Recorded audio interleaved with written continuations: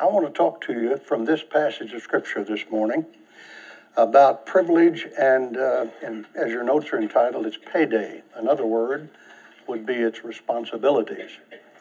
The word privilege means a right or an advantage that has been given or granted to someone or some group. So I want to ask this question. What do you think is the greatest privilege that you have as a believer, as a Christian? Now, obviously, the answers will be as varied as we are people and personalities and background. For example, several years ago, a young track star in Indiana who had been recruited to University of Georgia, Harvey Glance, who had been in the Olympics, took him around the campus.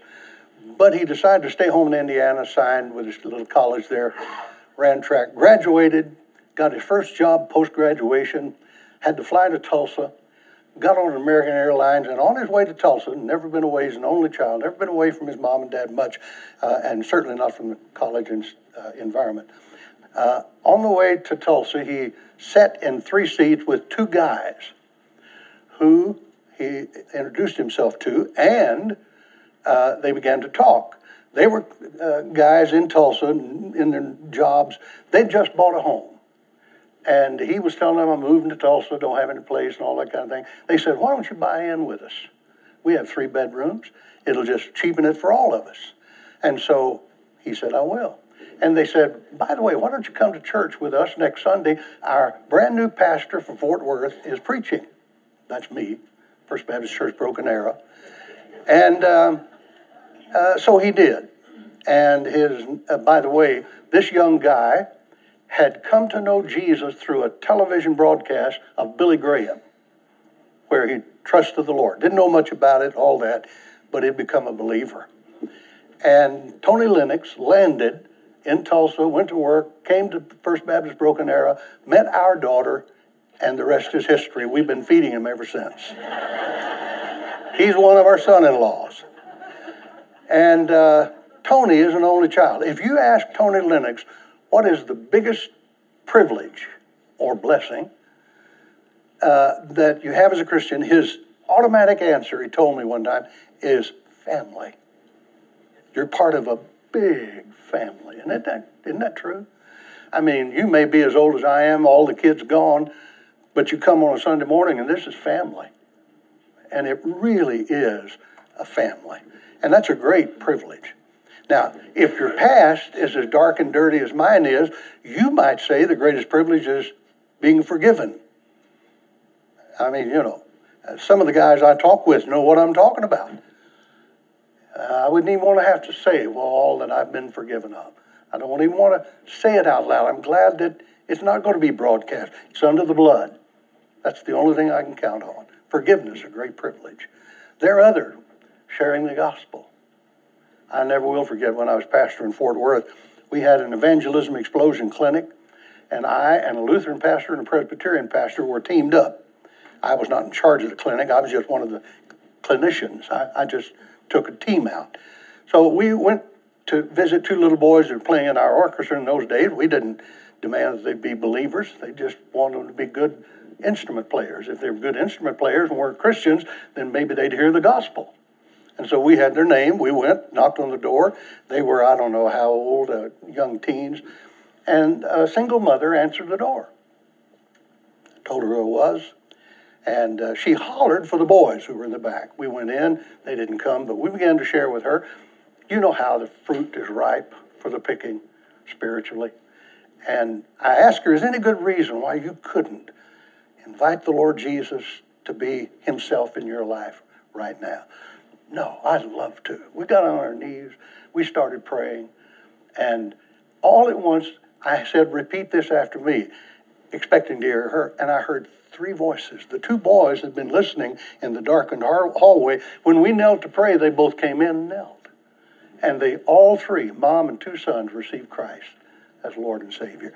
I looked up and I said to the boys, I don't see triplets born very often, but I did tonight. Man, what a privilege to be able to share the gospel and see people come to faith in Christ, right?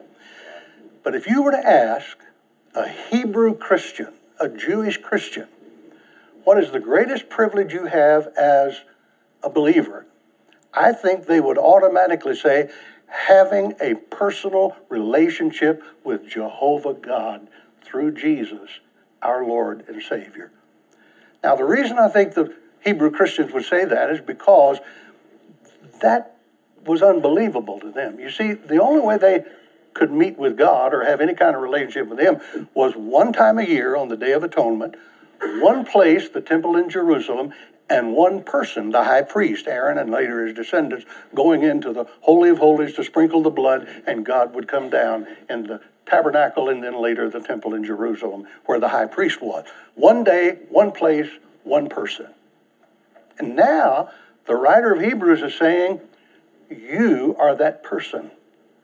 You have a living, real relationship with God Himself. In fact, don't do it now, but in Hebrews 4:19 and Hebrews 10:19, the verses are very, very similar. In fact, it's almost a repeat. And the reason is because when he gave it in 4:19, he then gave chapter 5, 6, 7, 8, and 9 in order to explain why that was true. Jesus is our high priest. Jesus is our lamb. Jesus is the blood that covers the mercy seat. That's who Jesus is. I beseech you, therefore, now. And he begins in Hebrews 5:19 or 10:19, giving another statement. In other words, it was a privilege in the Jewish mind to even think of having a personal relationship with the living God. Does that make sense? Yeah. Amen. Now, you and I know that privilege always has a payday.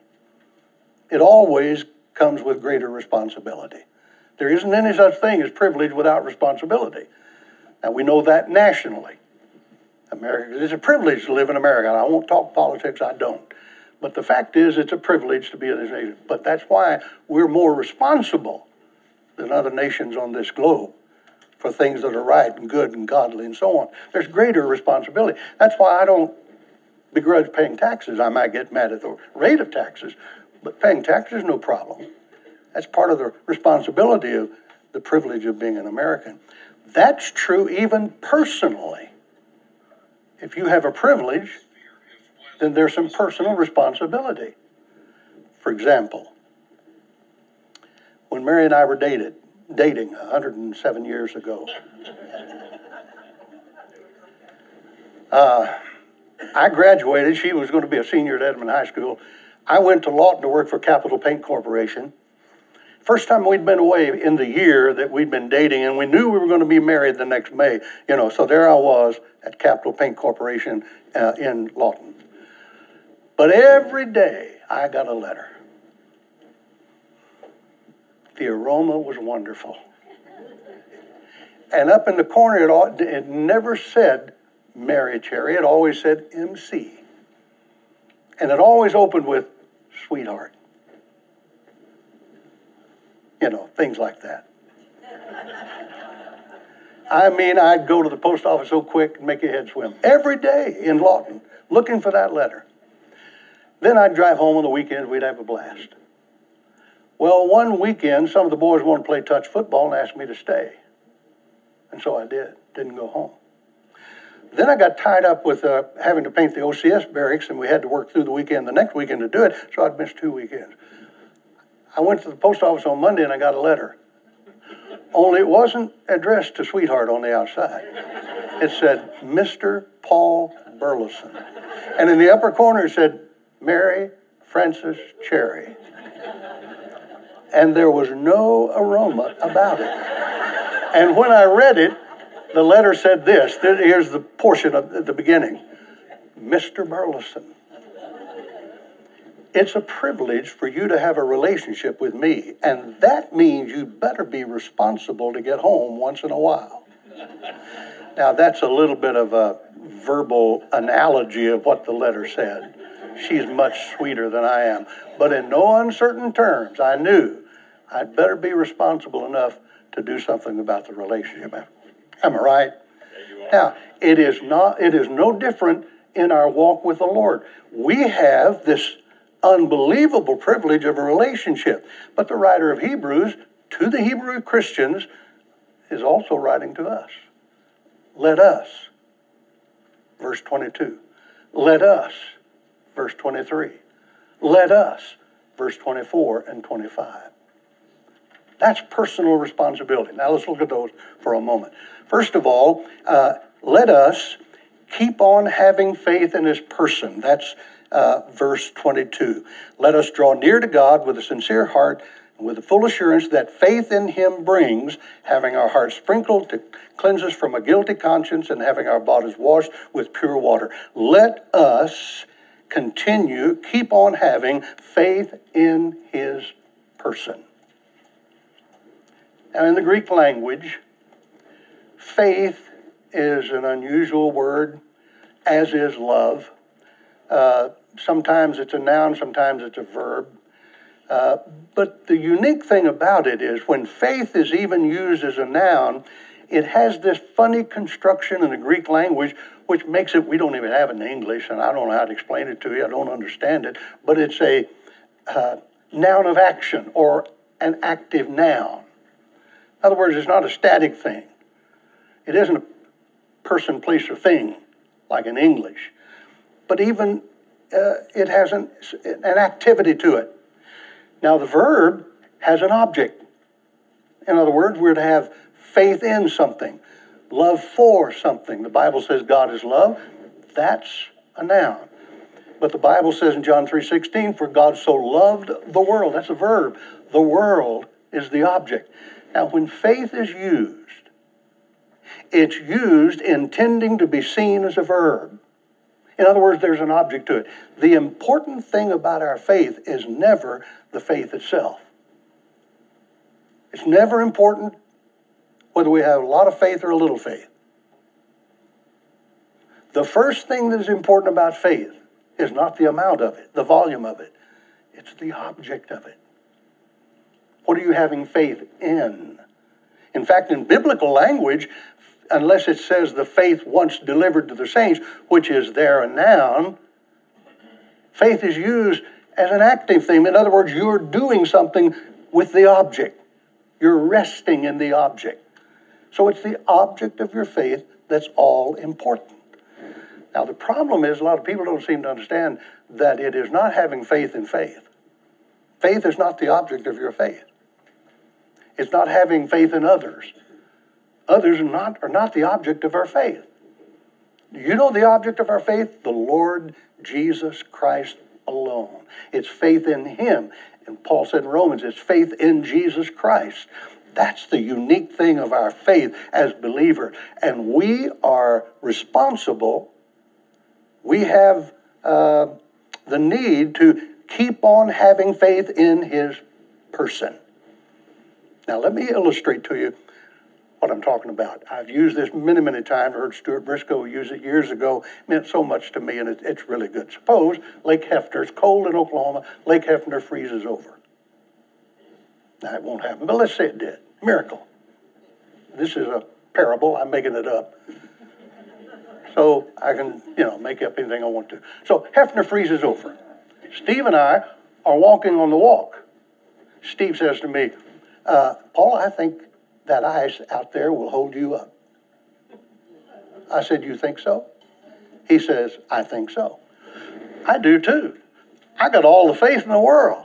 That ice is going to hold me up. So I run out and I jump out on that ice, just thrilled to death. Only the ice is that thin and I go through. Now, I didn't lack faith. I just put it in the wrong thing, thin ice. Okay? But suppose we're walking along, Hefner's frozen. Steve says to me, that ice will hold you up. I say, I don't think so. No, I think it'll hold you. Oh, I'm just not sure. And so I said, well, I'll see. I go out and I touch the ice, scared to death. I start creeping out on the ice, listening for a crack any time. But unbeknownst to me, the ice is 10 inches thick. Now, had you rather have a lot of faith in thin ice or a little bit of faith in thick ice? Well, the point is, it's the object of your faith that matters. Am I right? Now, watch this. Suppose I say, Steve, go to your car, to your toolbox, and get me one of those old-fashioned drills. Bring it out here. See, I'm making up this story. He doesn't have toolbox in his car. But he goes and gets it and brings it out, and he throws it out to me. And I take that, now watch, I take that old-fashioned drill and I drill through, and I find out 10 inches deep. What happens to my faith? Whoa. I mean, I begin to, confidence is, now listen to me. The more you learn about the object of your faith, the greater the volume of your faith will be. One of the greatest things we can ever do is what we do on Sunday morning when Steve opens the Word. He points us to Jesus, who He is, what He's done, what He's like, what's real because of Him. And our faith grows. Have you ever prayed, Lord, help me have more faith? My advice to us is this. How about we learn more about who it is we're trusting? This is the reason when I go to preachers, churches, and have a revival and so on, and I'm in the preacher's office, and if his library is filled with books on how to, how to manage your money, how to raise your kids, how to have marriage, how to understand a book of how-tos, they're all there. And there's nothing wrong with that. Except I begin to wonder, now wait a minute, does he know enough and is he sharing enough about who Jesus is? The greatest thing in our library can be who God is, what God is like, what the sacrifice of the cross is all about, why the resurrection can be understood and believed. In other words, all about who Jesus Christ is and what He's done for us. That's why we have a responsibility, because of this unique privilege of having a real relationship with God, to keep on trusting or having faith in His person. That's what I want to encourage you to do this morning, okay? Keep on having faith in His person. He'll never let you down. He'll always fulfill. He'll always be there. And He's the one in whom we place our faith. Amen? All right, the second one is in verse 23. Let us keep on having hope in His promises. Now, I know the King James says in that 23rd verse, faith again, but it is not the word faith. It is not pistis, faith. It's hope. So, verse 22 talks about keep on having faith in His person. Verse 23 talks about keep on having hope in His promises. Now, let me tell you about the word hope. Steve said this the other day, so I'm really only regurgitating something Steve has said, and that is hope is not the kind of hope we have today. It's not the English word hope. The word hope has an absolute certainty about it. I illustrate it this way. Suppose you go to a high school senior and you say to them, are you going to graduate? Are you going to have good enough grades to graduate? And they say, here's a straight A student. And they say, well, I hope so. You go to a kid who's made 3 C's and 2 D's, and you say, you're going to have good enough grades to graduate? And they say, well, I hope so. Well, one is the Greek word hope, the A student. It's an absolute certainty. The other one is the English word, it may or may not be, who knows, And this is the word of absolute certainty. In other words, we're to keep on believing, having faith in, we're to keep on trusting His promises. But that means you better know what He promised. You better not make a promise out of something that's not a promise. We're in trouble when we do that. For example, Proverbs 22:6. Train up a child according to the bent of his own nature. That's what the Hebrew is saying. Train up a child according to the way he should go, and when they're old, they'll not depart from it. A lot of times people will latch onto that verse and make it a promise, an absolute promise from God, so they examine and watch and measure their children to see if God's keeping His promise. I trained them the way they ought to. Look at it. They're just not going that way. What's wrong? Do you know that Proverbs 22:6 is not a promise? It's a proverb. Proverbial statements are not to be taken as literal promises. There's a proverb that says, the lazy man will never come to wealth, and a slothful man will never be satisfied. Well, some lazy people do get rich when they inherit from their parents, right? But the point is simply this. A proverbial statement means the general rule is, you can kind of see it as a rule, train up a child according to the bent of their own nature, and when they're old, here's what it's really saying, they will benefit from what you did in their lives. Now, you can rest in that. That's a general principle. But when he promises something, I mean, you can absolutely trust him to fulfill his promises. Keep on having hope in his promises. Well, what has he promised? Let me give you one promise that means a lot to me. I stand on it. And that promise is this. I will supply all of your needs according to my riches in glory. Man, I love that promise. I will provide all of your needs according to my riches and glory. But I began to discover one day, I better make sure I know what my needs are. I read Larry Crabb one day, and he did it in such a wonderful way, I want to kind of share it with you. He mentioned the fact that everybody has those casual needs. You know, they're just casual things. You need the lawnmower to start if you're going to mow your lawn. Don't you? Don't you need it? You need the sun to shine if you're going to have a picnic.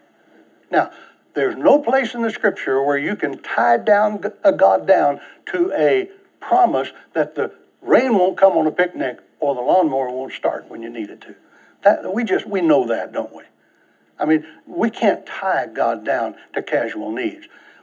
But then Crabb went on to say, there are crucial needs. In other words, the doctor says, it's cancerous. The doctor says, I'm going to have to put in a new knee, but I'm a heart patient. I'm on all kinds of blood thinners, and what about blood clots? And, well, I know it's more dangerous than anybody, but I'm going to have to. We're going to have to do it twice. Now, I have a need medically. Others have needs. Is it right for us to ask God for him to intervene? Of course. Of course. Praying for healing. Praying for health. I mean, even a miraculous healing, so that only God can be seen as the one who did it. Will God do it? On occasion. Many times he's done that. Sometimes he hasn't. We try to figure out why he hasn't. But that's not ours to know.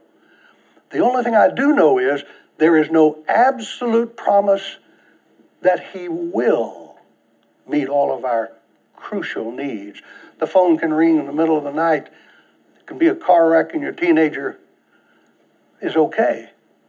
But that same phone call can inform you that your teenager is not okay. And I've been with many, many people who've suffered the latter as well as the former. Now, it doesn't mean that God doesn't care. It doesn't mean that God isn't concerned. And it doesn't mean that God won't answer in a special, unique way in those crucial areas. Keep on praying. Okay? But the point I want to show is there's no absolute promise in Scripture that every physical thing will be healed. Every crucial thing will be answered the way we want. Just as casual needs are not promised, crucial needs aren't covered with an absolute promise. But I'll tell you what is, critical needs are not, but I'll tell you what is covered, and that's crucial needs. Casual, critical needs, maybe not. Crucial needs, absolute. Absolutely. Trust it. God says, I'll supply every need that is crucial for life to be worth living. That's what a crucial need is. Something you can't live life without. You can live life without physical healing. You can live life without other things, but you can't live life without crucial needs being met. What are they? Everybody needs to know they're loved. I spoke to Wade's senior adult party last Wednesday night and told him in the last, as I'm getting older, the more I'm understanding, I want to live each day knowing I'm loved. I don't want to run around looking for somebody to love me. I don't have to. I'm loved. Why? Because Jesus is the one who has redeemed me by his grace, and the Father in his love has received me on the basis of who Jesus is. In other words, I need to know I'm loved, and the Father says, I love you unconditionally. Even when you mess up, even when you're embarrassed and ashamed, I'll never love you more, I'll never love you less. I love you. It's called grace. Did you know you can't live life without knowing that you're accepted? That somebody accepts you? You can't get out of bed in the morning without knowing somebody, I need to be accepted by somebody. Now, people will try it. People will try to love you. Sometimes they do, sometimes they don't. People will try to accept you. Sometimes they do, sometimes they don't. But God, now listen, it's crucial. You can't live life to its fullest without knowing you're accepted. And do you know what the scripture says? We are accepted in the beloved. In other words, the Father will never unaccept me. He'll never non-accept me. I'm accepted not because of the way I do, for crying out loud. Nobody can accept that. It's because of who Jesus is and what he did. On that basis and my faith in him, I'm accepted by the Father. We need to know that we're not alone. That we're not alone. By the way, there's a promise. I will never leave you, nor forsake you. And you can rest in it. Now here's the point.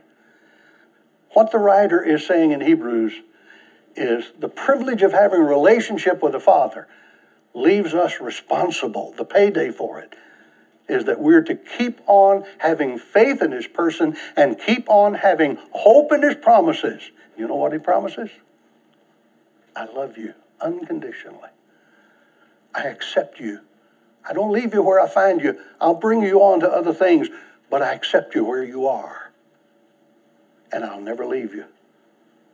I'll never forsake you. You can live life.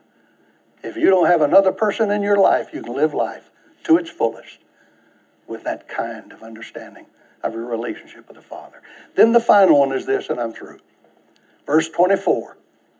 Let us keep on having love for his people, faith in his person, hope in his promises, and love for his people. Look what it says in this verse. Let us consider. That word consider means, we usually think it means to think about. Well, let me consider that for a moment. You know what it means in Greek? To intensely gaze upon. In other words, eyeball to eyeball. Consider. It really means to be totally interested in. Have you ever been around somebody, you're talking to them and they're not interested in what you're saying, and it's obvious? Yeah. Hey, yeah. Go ahead.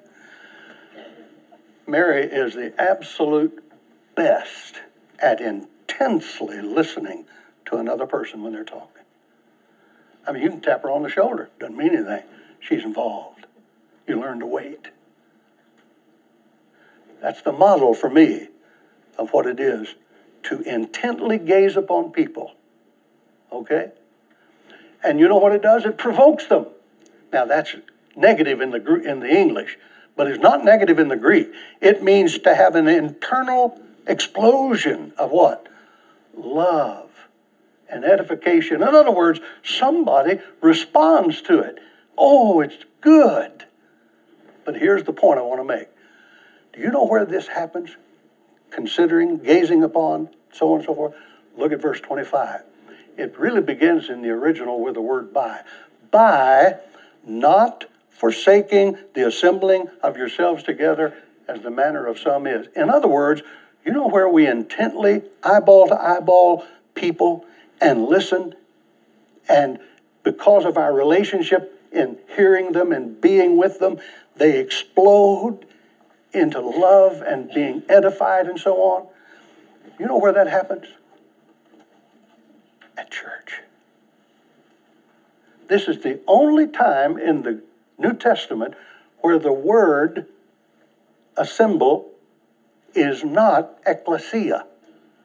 It's the word from which we get the word synagogue.